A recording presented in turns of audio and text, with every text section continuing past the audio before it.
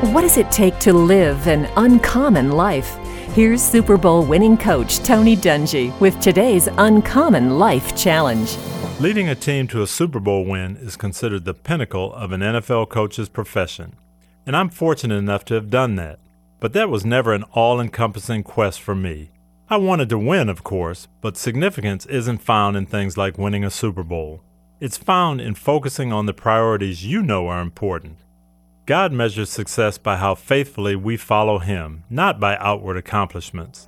When our hearts and our actions are true to our callings, God considers us successful. And in the end, His is the only scoreboard that counts.